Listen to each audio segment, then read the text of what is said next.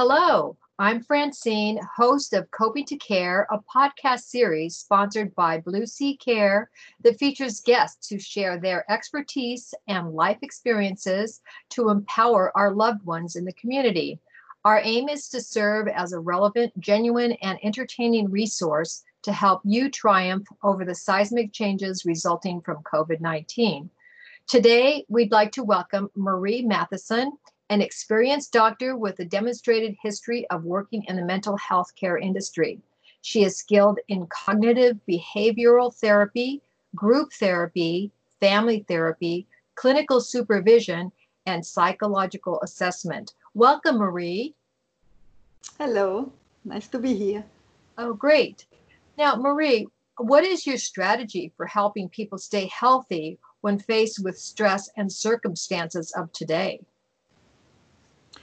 Well, first I would like to say that any changes happen when we have changes like we have now. It's important to have a good grounding, and so I would say that to take care of ourselves in a general matter, like taking care of our health through exercise, nutrition, anything that has to do with setting our best asset out is important. And then when we get some problem outside, we are much stronger to assess it and to solve it. So yoga in general has been something that I've been recommending for people for many reasons. First, for physical, because the physical and the mental is related, is one. Through that, we have the meditation that brings stress down. It's vital. The nutrition that people tend to oversee, but it has a huge effect on how we sleep, how we think, on the cortisol level and many other levels that are related to stress as well. I have what do I have? What do I recommend? Meditation, yoga, nutrition, and then one of the things is do passion thing like art. We talk about art, having, if you are that type of person, but each of us as humans are creative on some sort. So it's to find an outlet that help us, because when we are, and it can be art, it can be workshop for some people, it can be hobbies. But anything that we get involved with, we have our brain wave that works a certain way and able to readjust on a time of stress. So something like the COVID, where we are kind of stay home, we have to reorient our life and find some level of interest beside work. And it does help us to recenter and I was doing neurofeedback on the past, which I'm not doing anymore, but it's very important. And when you do art, for example, talking about Blue Sea, when we do art, our brain wave go on a certain, after a while, we get like in a kind of meditation through the same brain waves that it does, and bring automatically the threshold down of stress and help us to think better. And if we think better, then our emotions are better managed. And it's a whole spiral, hopefully a positive spiral versus negative spiral when people go through depression or things like that. Oh, very good. So it's really, really helpful to your mental health to have a good balance of nutrition and exercise and creativity. Sounds like. And I understand that you are an artist, a very, very good artist. And so you really must understand how it contributes to wellness. And you've done a few art exhibits. And can you tell me about some of the art exhibits that you've done and how they have helped with resilience and getting through hard times? Well, yes, actually, I began art. Well, I have done art through building houses, so that was one of my passion. But then it's a lot of money and a lot of time.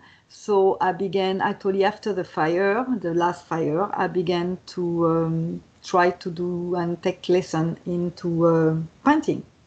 And when I did that, actually, I began to producing, and I got accepted from the Malibu City Hall.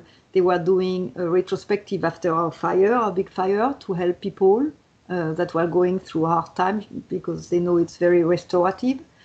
So they did like they curated some of the art. And so I have done it. I got accepted, and then they did a second one because so many people, and that's very nice to hear that a lot of people put, their love into something like art after the fire, because it helps them to recenter.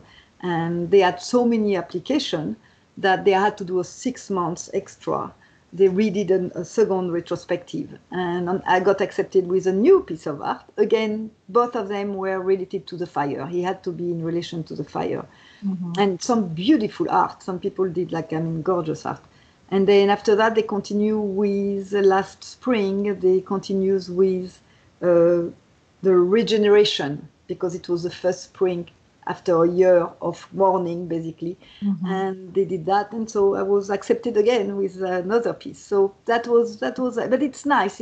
And to see the community helping itself with art, and the city understanding that is very nice, to help them through the difficulty of coping with loss. Very good. Now, I know that you work with a lot of people who are experiencing depression and different things related to stress and just everyday life. How do you recognize when someone needs help?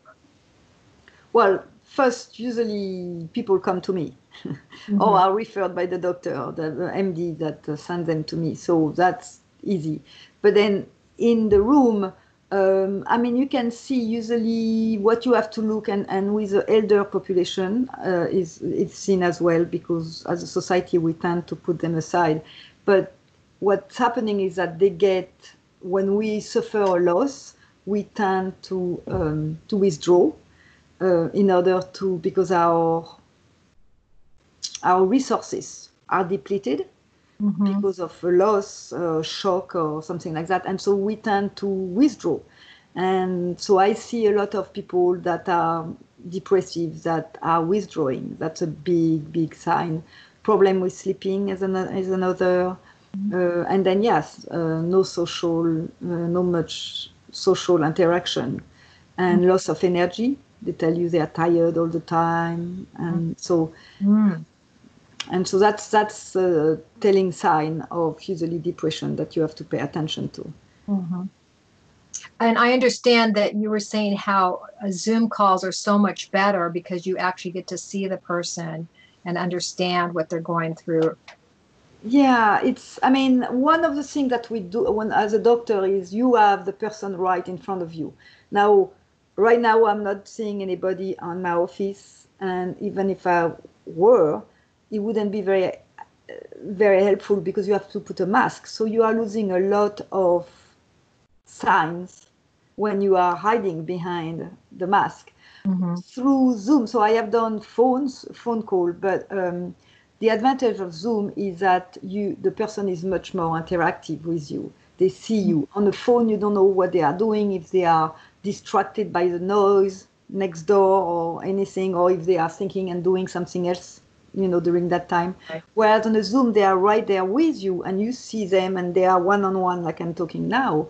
And so you are present. And that brings them more into the present, which is when you are depressed, you are not much on the present. Usually you either go toward the fear, the past, or you go toward what's going to happen with anxiety. And so the Zoom helps to see also the person veering or giving you a sign, because they can tell you one thing, but then they not feeling that, and you can pick up with looking at it. So looking at the person, you see a lot of things. You have a lot of, we lose the bottom of the body most of the time, halfway, but it's minimal compared to the facial expression. So Zoom is very important, and if he forces them to interact with you right on one-on-one, which they need. because Right. of the withdrawal. Right. Right.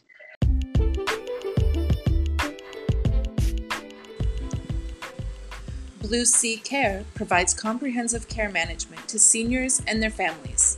Services include complete physical care for seniors who want to maintain their independence and state of health. The caregiving is combined with Art to Wellness, a program which uses the therapeutic benefits of the arts to assist with cognitive care for seniors. You can learn more about Blue Sea Care's programs at www.blueseacare.com. And can you explain? You were talking to me a while back about reframing and what is reframing and how does it work? And you had mentioned something about, seeing the grass as pink instead of green. And so could you go into that? Because that's very interesting. Well, classically, what we know about psychology is that first we have genetics. We have certain genetics, so we are born a certain way. We're not blank slate. We're born a certain way, and then on top of that, you have the environment from your family that comes on top of that, and based on if it fits or not, the genetic and the parenting, it will enhance the child or not. And so you begin to develop coping mechanism of understanding the world a certain way, the combination of these two things. And so you go in the world which is very subjective, and we go with a belief that the world is the way we see it, and that everybody, you and I and everybody around, sees the world the way I see it. And so what's happening is that if it's a positive way, of a positive coping mechanism where thing works for you, then no problem. The problem comes when we begin to develop perspectives that are harmful to our health. And when that happens, it's when we need to change it. And so my idea was taking something about the grass greener, and pink, but the idea is that we believe a certain reality, and through therapy, the person talk and explain how they see the world. I hear that, and I will be able to say and help the person, helping them to see, does he help you or not, based on what you see, and helping them to reframe, what we call reframing, to present them with a different reality. Of course, we don't tell them, but through ways the person comes to see that maybe there is another way, that this green, that pink grass is not pink, but maybe green. And so we entertain that idea and we work with that. And the more you work with it, then after a while, the people begin to accept that that reality is possible and also more conducive to health, and that to try that. And that's when therapy is important as well, because you have to help them branch between the old way that is maybe harmful but comfortable to a new way that is more healthy, or healthier, I should say, but fear, that brings some fear because they never actually adopted that way. And so even if it's better for them, they don't want to take it, or they are afraid to take it. So as a therapist, you help them to cross that bridge, and you help them practice that perspective. And the more they practice, the more it becomes secondhand, and it becomes a reality. And then their health is better, and then now they're on a new spin of being reinforced by positive outcome. Mm-hmm. Very interesting. Now, you were talking about something very close to you, and you were talking about a little bit about grief. Can you explain the phases of grief and then your own experience with it? And then maybe go, talk about, you had mentioned that you actually lost your home back in 1993 and that whole story. Yeah, well, so the classic stages from Dr. Elizabeth Kubler-Ross, it's like a very old classic where it's 5 stages. And so it goes, there are 5 stages. It was a denial, which The denial is about you cannot, it cannot happen to me. It's not possible. It's shock. It's there is no way it could happen because the reality is so big, particularly here, like losing a house or losing someone, like with all these people losing with the COVID. We cannot accept reality, so we deny it. So that's the first stage. Then the second stage is the anger, because then suddenly we realize the reality, and the realization is very painful. So you have a lot of pain. You have fear. Why me? It's not fair. I mean, all this idea of that anger with. So I lost my house in '93, and the whole, not only me, but my whole neighborhood. And we had reunion, and it was very interesting because after the denial, denial was done. Now we accepted it because we're all on the same page. You could hear people so angry, and what happened is that you get angry because you feel so helpless. You projected on the outside. So people were angry at the city. People were angry at the fireman. People were angry on all other things. I mean, if they are putting it out because they don't know what to do with that sadness that is unbearable. So that's the second stage, that the anger. Mm-hmm. I mean, if you lose someone, it may be anger at the medical, the people that didn't take care of themselves. Maybe they get angry at the policy, which some of them they should be right about. But we're not going to go political. Exactly. So the third stage after the denial and the anger, then it's a bargaining, and the bargaining is interesting because it's like you begin. So people who lose someone, well, please, or they are in the process of losing someone, they're going to say, I'll do it. They pray to whatever religion they believe and say, I'll do whatever I need to do in order to have that person not die. I mean, they do whatever they want, and basically they are trying to arrange things. But usually it's an attempt that is, it's bargaining. I don't know what to say.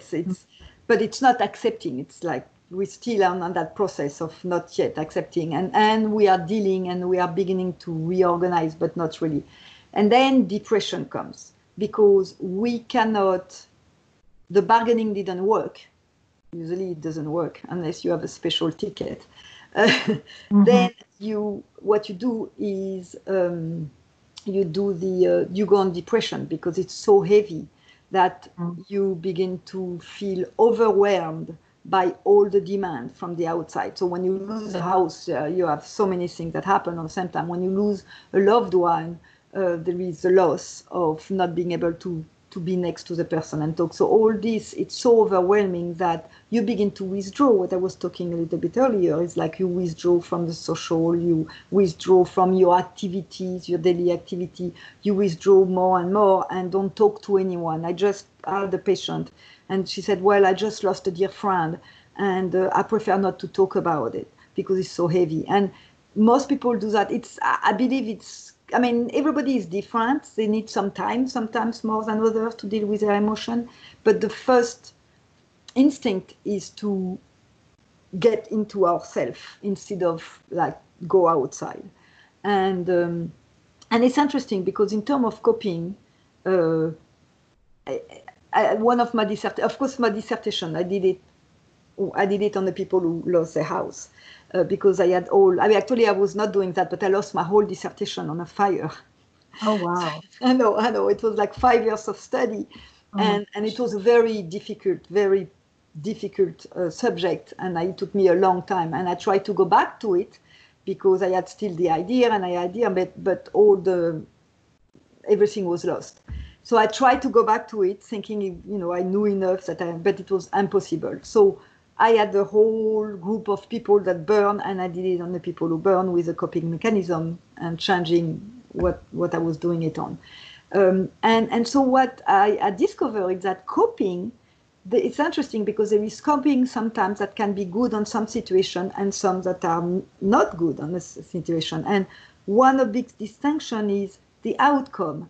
Can you change the outcome by coping?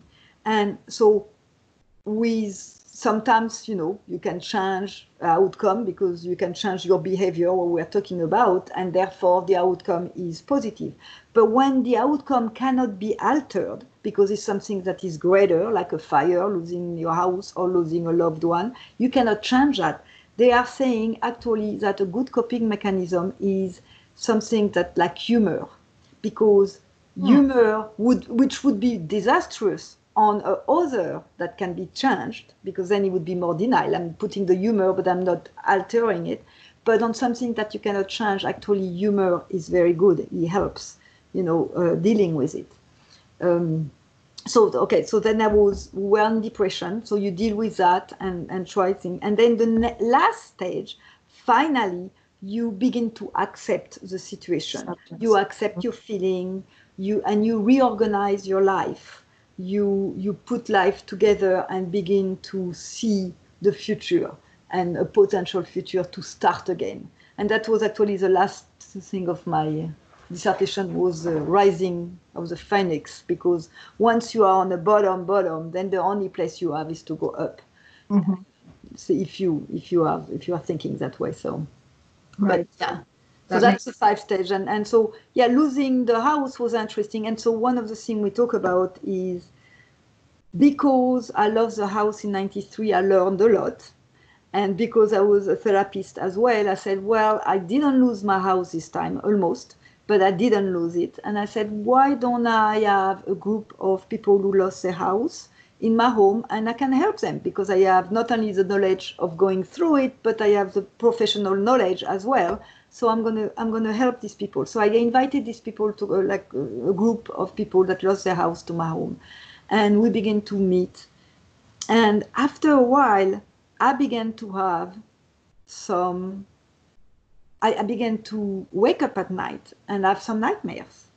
And usually I'm pretty good at coping. And I was having all this thing, and I was taking what these people were taking it too close to me. And to the point that I think that I lost track of my professionalism and my past came back. So it's almost, I had this new PTSD that came back. It was 25 years later, but all the image of come, and it was not necessarily of the past of mine, but it was the people, the empathy that I took from the people, but was not able to separate as a professional, like I do with my patient, because it was too close to me. And my arm began to hurt. And I couldn't lift my arm, to the point that I couldn't even wash my hair. I couldn't lift it up. And I had to go see a physical therapist for that.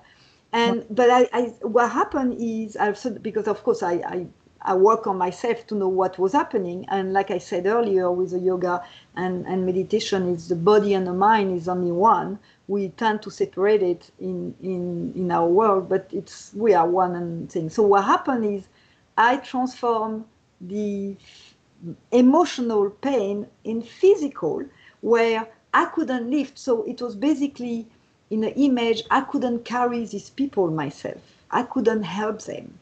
I couldn't lift them. And so I actually give the group to another therapist that was beginning with a temple. And they went with them. And I began to work on myself in order to go back to recenter. And it's basically I recenter and work on myself and did all the things that I'm saying.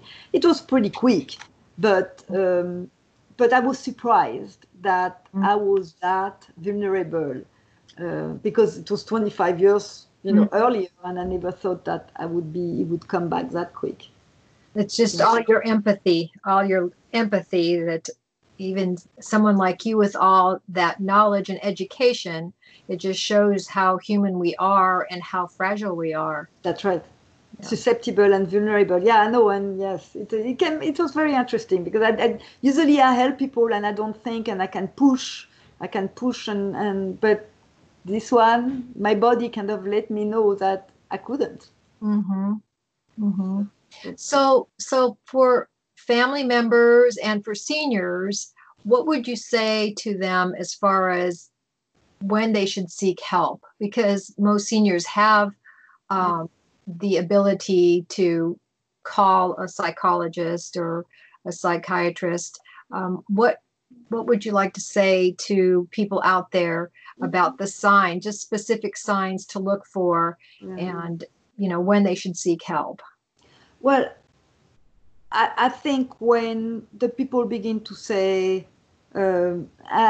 begin to withdraw from activities. That's the reason what I think what Bluesy does with the art. I think it's fantastic because it forces these people to be there and engage themselves, not only with the art, but engage with the other people that are around them. So it creates also the social involvement that is very important, because it's looking for withdrawal. It's the same thing when it works for older people, it works for younger people as well, like teenagers, when they begin to withdraw from activities, how they are formulating what they say, the command that they say. If you begin to say, well, one of the things, because of when you're older, you have to pay attention to that because dementia begins to happen at that time. So you need to hear how they say, and not to get overly scared about it, but just to stay alert.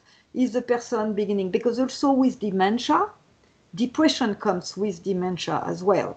Because what's happening when you have dementia, you lose track of things, and you are aware of it, but you are not truly aware. You're aware of things missing, and so you feeling the missing part that are missing. You fill it up with stuff, but it's a filler, and the fear begins to install because they are beginning to aware that they are not in control.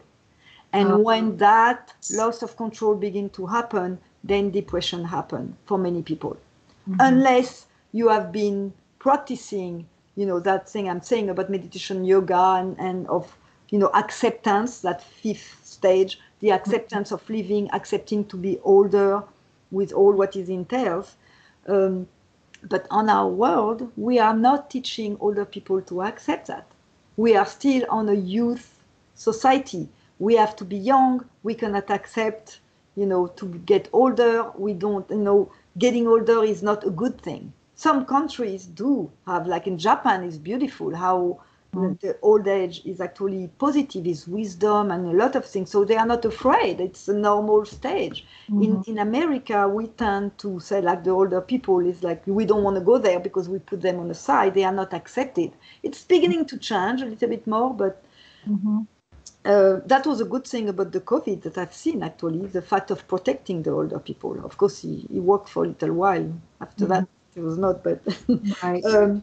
But the idea is, if you see people beginning to voice down ideas, like I'm not hungry anymore. Like the loss of appetite is one, loss of sleeping, and withdrawal, and the cognitive way of expressing themselves, like or stopping taking shower. Now you have to look about why, because it could be because they're afraid of falling. I mean, it could be because they are more frail, so they don't want to do it. But I think the best thing you can do for aging parents is listen. Listen to them and hear what they are saying. And then based on that, indeed, most places, they do provide psychologically, and it is paid by Medicare, Medical, all that is, but because they know that it helps, it makes a better life and it helps people. Right. Yeah, mentioning the Blue Sea Care art classes, it takes some cognitive skills to be able to log in and get everything working to do the art classes. So that kind of is a good test of their abilities. I see that some of the children are helping them get online to do the art classes. So it is a beautiful thing. So anything else you'd like to add, and possibly maybe do you have a quote that you live by that you'd like to share? Yeah, well, okay. So one of the things I would like to say that I didn't say, it's like one of the things you can teach people, it's to have empathy to self. Now it sounds like, oh, it's narcissism, but it's not. No. It has nothing to do with it, because actually narcissists is the opposite. They have absolutely no empathy for themselves. It's just a makeup and pushing. But when you are going through a hard time, it's being good to yourself. It's like accepting, and that acceptance, like the empathy. So that's something I wanted to add to the recovery, the important thing of the recovery. And that's what you do also when you have like these creative classes, is that everybody is kind of supporting each other with the art. Oh, I like it, show me, and things like that. And so it's very positive and very caring, and all that does help and to keep depression at bay. And so my quote, one of the quotes that I like is one from Confucius, so it's pretty old. And it says, it's a classic one, but I love it because I love the idea. It says, I'm not good at quote. I'm always good at... oh, you are. You are. No, I'm not. I have to look at it. A journey of 1,000 steps begins by a single step. This is that. Journey of 1,000 steps begins by a single step. And so that single step can be finding help, you know, and it can be through, you know, help professional. It could be through a program like yours. It can be through friendship and being vulnerable on that friendship and confiding to these people. So you can talk about, you know, if you have something that bothers you or that you're afraid of. And so it's that little step that we allow you to keep going and to see it as a journey versus, you know, just, you know, a step. Yeah, something to, you know, to get you started. Take that first step. And that's the beginning of the journey. And then probably just step by step, not trying to look from step 1 to step 1,000. Just take it a day at a time. And that's, I think, is the definition of life. Is that it's a present, living on the present, and putting one step on top of. I have actually a movie that I love that is very comedy, and it goes, "What about Bob?" Have you seen that? Yes. I love that movie because it was this person was like bugging the psychiatrist, and it was like one step at a time. It was it's very fun. If you haven't seen that movie, it's worth seeing again. It was very funny. It's with I'm terrible with names, so I don't remember his name. But I will definitely look it up. What about Bob? What about Bob? And it's about that, you know, it's a very helpless patients with a psychiatrist. It's very funny. Oh, good. Well, thank you so much for all your wisdom today. It was very, very helpful. And I think that all our listeners will really enjoy it. So thank you so much, Marie. It was a pleasure. All right. Well, take care. Thank you. Bye-bye, Francine. Bye-bye, Marie. Bye-bye.